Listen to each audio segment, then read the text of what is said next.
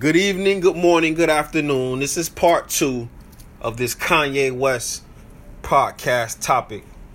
So again, in the last segment, we talked about putting celebrities on pedestals, treating this human being, treating this man who we know is in this celebrity position as if he is a human being, because the things that he's doing are so human. They're so human. We can't look at it as if it's anything other than what it is.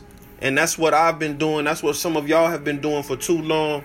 And we got to just, focus in, zero in on what's really going on with this individual, Kanye West, man. And, it's crazy because when he made the decision to marry Kim Kardashian, a woman who we publicly know has been put in situations that women wouldn't be caught dead in. You know what I'm saying? Real women with class, real women with respect for themselves wouldn't be caught dead in some of the situations this female has been put in, And I'm a Kardashian, I hate to call it fan, but I used to watch the show, I watched the show, I respect what the mother has done with her children in terms of turning them into brands and household names. But, the means don't always justify the ends. And the means in terms of how they reach their ends, it's not justifiable. So, it really is a situation that warrants no respect, no credit, no nothing. So in that sense, when Kanye West chose to marry this woman, we should have known at that point that this man does not give a fuck.